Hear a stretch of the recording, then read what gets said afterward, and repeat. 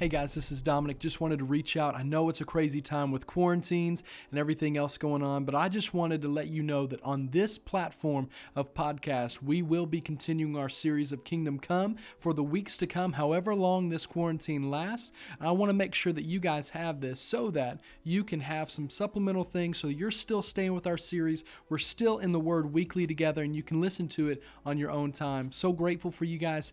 Thankful what you guys are doing and for even listening to this podcast. I hope it blesses you. Hope it's useful for you. And get ready because here we go. What's up, everybody? Welcome to our first ever Enon Students live stream. I know it's been a crazy last week. I know it has been. And trust me, if you were to see my office right now, you would see what we've had to do just to make this happen. We know that it's been crazy. If you've been to Walmart trying just to find toilet paper, it's been crazy. And so here's what I want to encourage you in. Man, we're going to have this meeting. We're going to have this time, this stream, as long as we have to, as many weeks as we have to make sure that we have every single thing, that you need to have some supplemental stuff. Here's the deal. We're not going to be able to meet together. We're not going to be able to do this together in our student building like we normally do. No ping pong for a while. But I don't want that to mean, I don't want that to mean that you and I can't still get together and spend time in the Word together. And so here's one of my encouragements. Here's one of my things that I'm excited about this for, is that we're going to continue our series, Kingdom Come. We're going to continue our series through the Sermon on the Mount.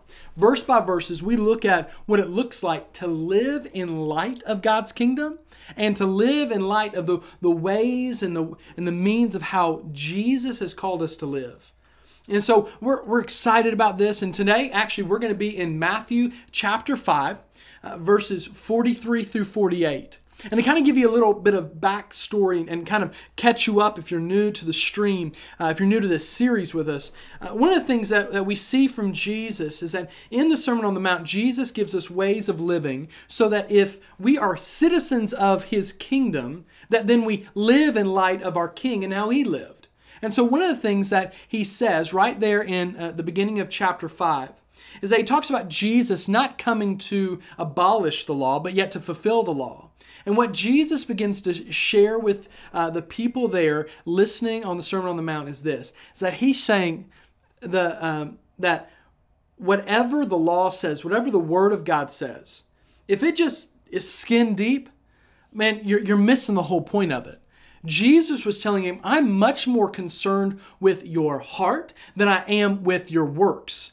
And Jesus would say, you give me your heart, see what works will come out of it.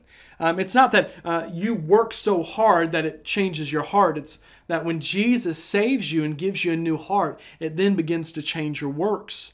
And Jesus would say this at the very end of this portion of the Sermon on the Mount talking about Jesus fulfilling law. He would say this. He would say, unless your righteousness exceeds that of the scribes and Pharisees, you will not be able to enter into the kingdom of God.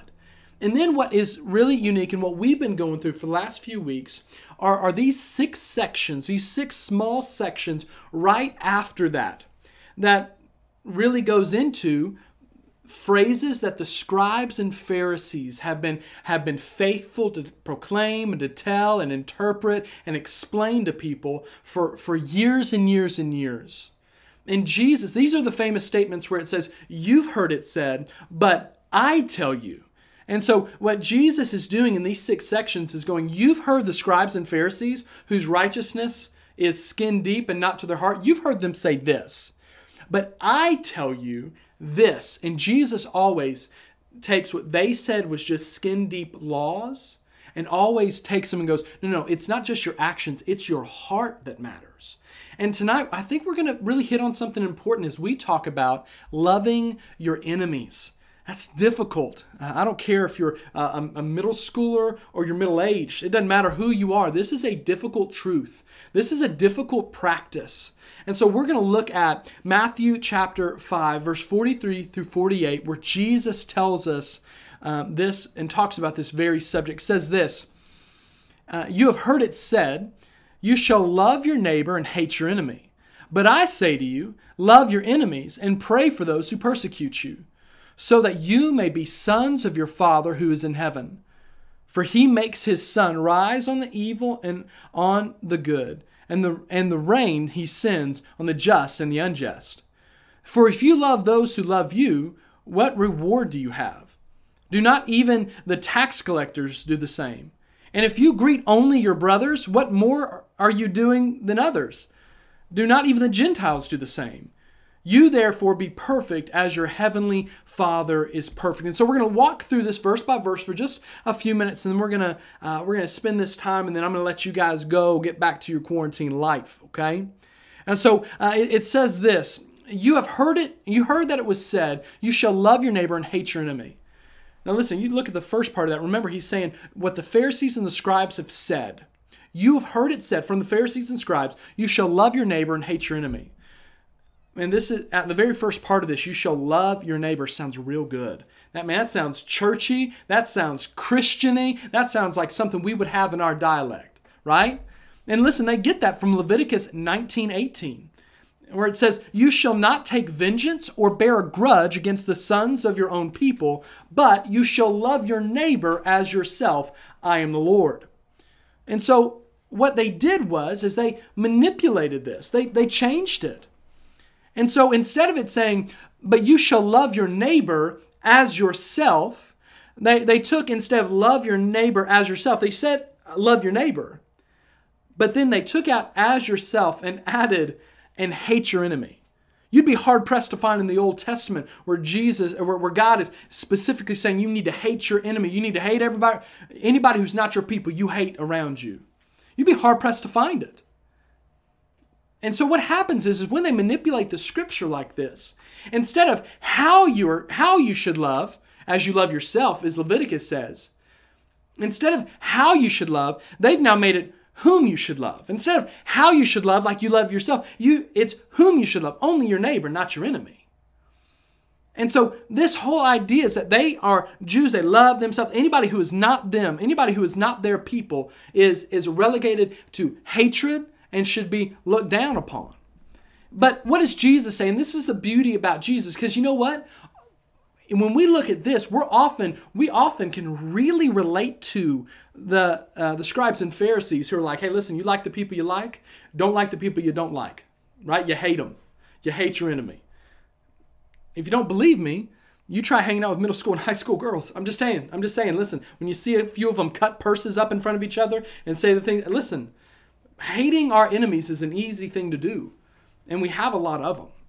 And so look at the way that we get on Twitter or Instagram, the way that we do things, and it shows that we are good at hating our enemies. But what does Jesus say? What does it look like if you and I are redeemed, if we are citizens of the kingdom? What does it look like for us to walk in the ways of our King?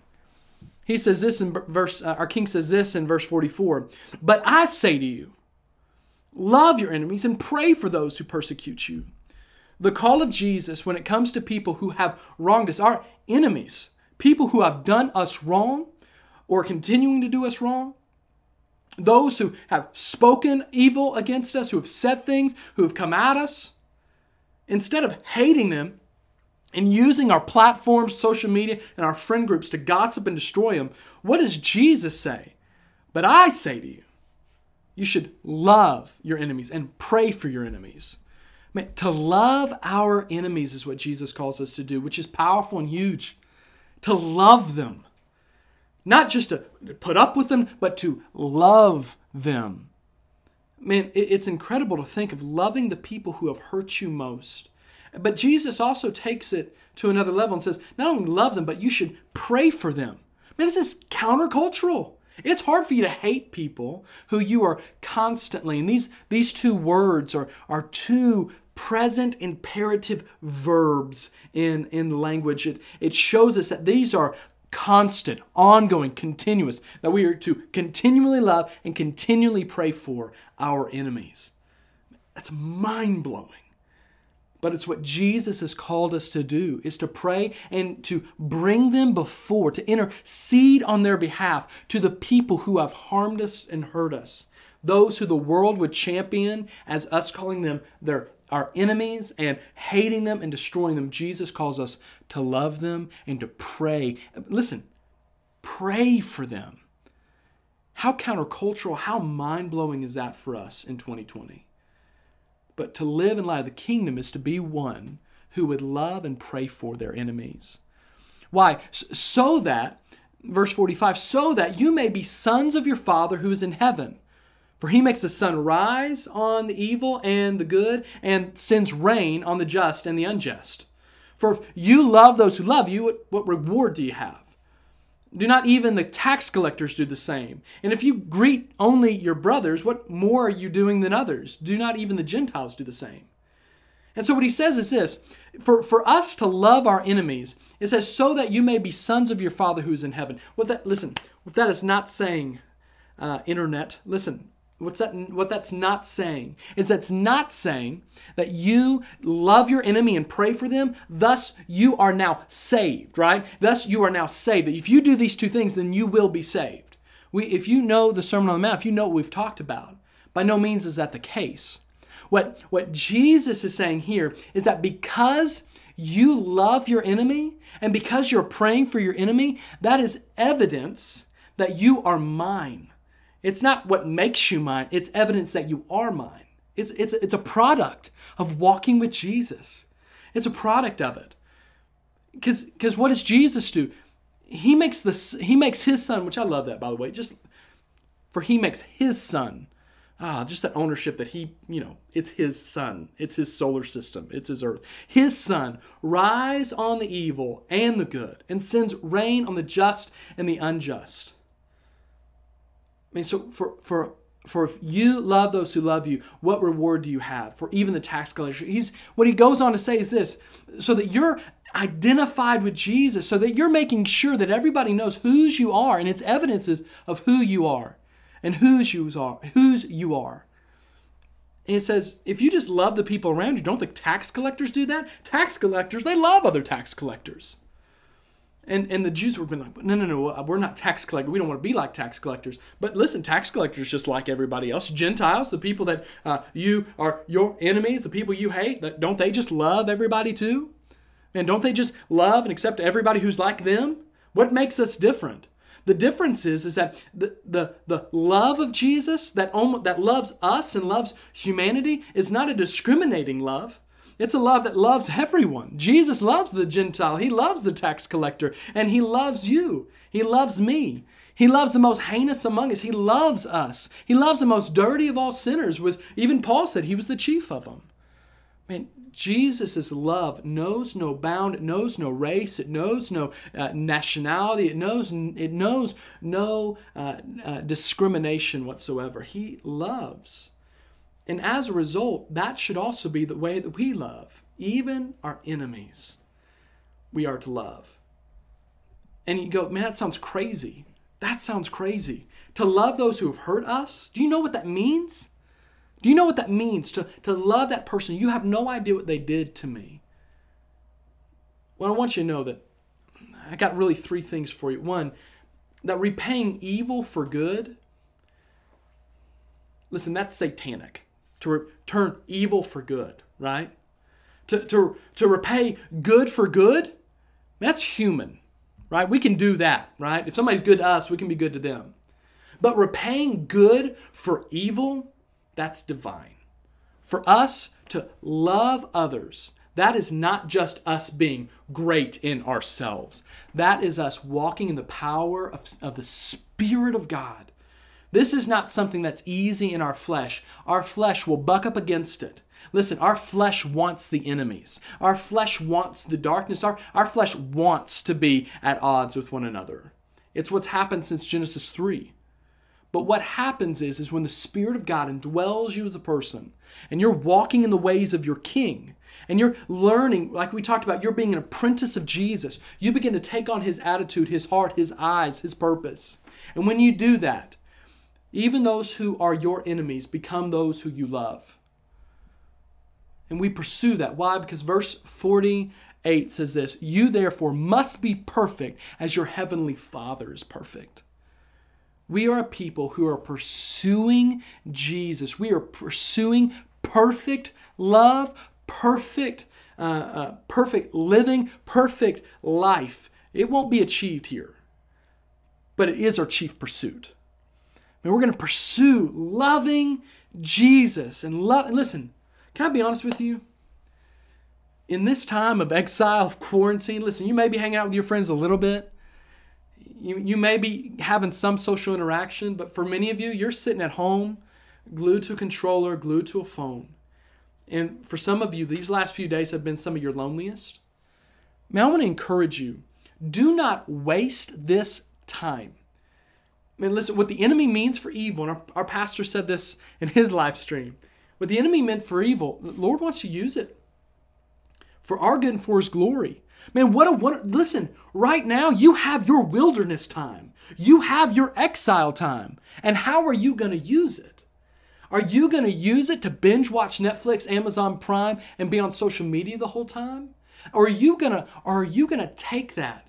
Are you going to leverage that to look more like Jesus so that loving your enemy is a more realistic opportunity, is something that is more plausible for your life after exile, after quarantine, by spending time with Jesus? Man, listen, you could read by the time we get done with this thing, you have been able to read the entire New Testament. There's some reading plans out. Listen, you can get into the Word. I mean, you can listen to every single worship song there is. You could change your entire playlist. You could change the things you watch on the internet. Man, there's some wonderful documentaries. There's some top-notch resources out there to teach you more about Jesus. You could come out of this time of exile and in the wilderness and in the quarantine looking just like you did when you went in. Or you have an opportunity to come out loving your enemies, looking more like Jesus, pursuing His way, pursuing the ways of our King. And you could look a whole lot more like a citizen of heaven when you get out of this exile. But man, that's a choice that you get to make. And I encourage you, pursue Jesus this time. Man, pursue what it looks like to love Jesus. And as you do, I'm telling you, it's going to become easier to love others as yourself. And listen, I want you to know this, my last thing. Loving our enemies is huge, and it's a wonderful representation of Jesus because He was so kind. In Romans 5:10 we see this. For while we were enemies, we were reconciled to God by the death of His Son. Much more now that we are reconciled shall we be saved by His life. Praise the Lord that Jesus loved His enemies enough to come and die on a cross, was dead for 3 days, buried in the grave, and rose again victorious to reconcile enemies. Let me encourage you. There's no slander. There's no action. There's no disgruntlement. There's no fight. There's no disagreement. There's no harm that could ever be done more to you than that was done to Jesus. And He still, even on the cross, was able to say, Father, forgive them. What the world would have said were enemies. He said, Father, forgive them. They know not what they do. To love Jesus, man, is to love people. To love Jesus is to love people. And Jesus loved people. Hey, this week, what a time to love people. You got people who are sick, people who can't make for themselves. What an awesome time for the church to rise up and to love people. And so here's what I want to encourage you to do. Man, if you're here and you go, man, I want to love Jesus, man. I want to make sure that I'm getting in touch with. I want to make sure that I'm loving people and I'm doing whatever I can to love people. Man, I want to encourage you. We're going to have some resources coming at you soon. And we're going to have some resources that on our website, and you're going to be able to see those. We're going to have some resources coming at you digitally. Man, we just want to make sure that no matter what, you have avenues to love people. Hey, send an encouraging text to somebody. Hey, listen, you can mend a lot of fences over a FaceTime call. I just want to encourage you, walk in the ways of Jesus. We'll get through this together. We love you. I love you. I'm thankful for you. And we'll see you guys next time.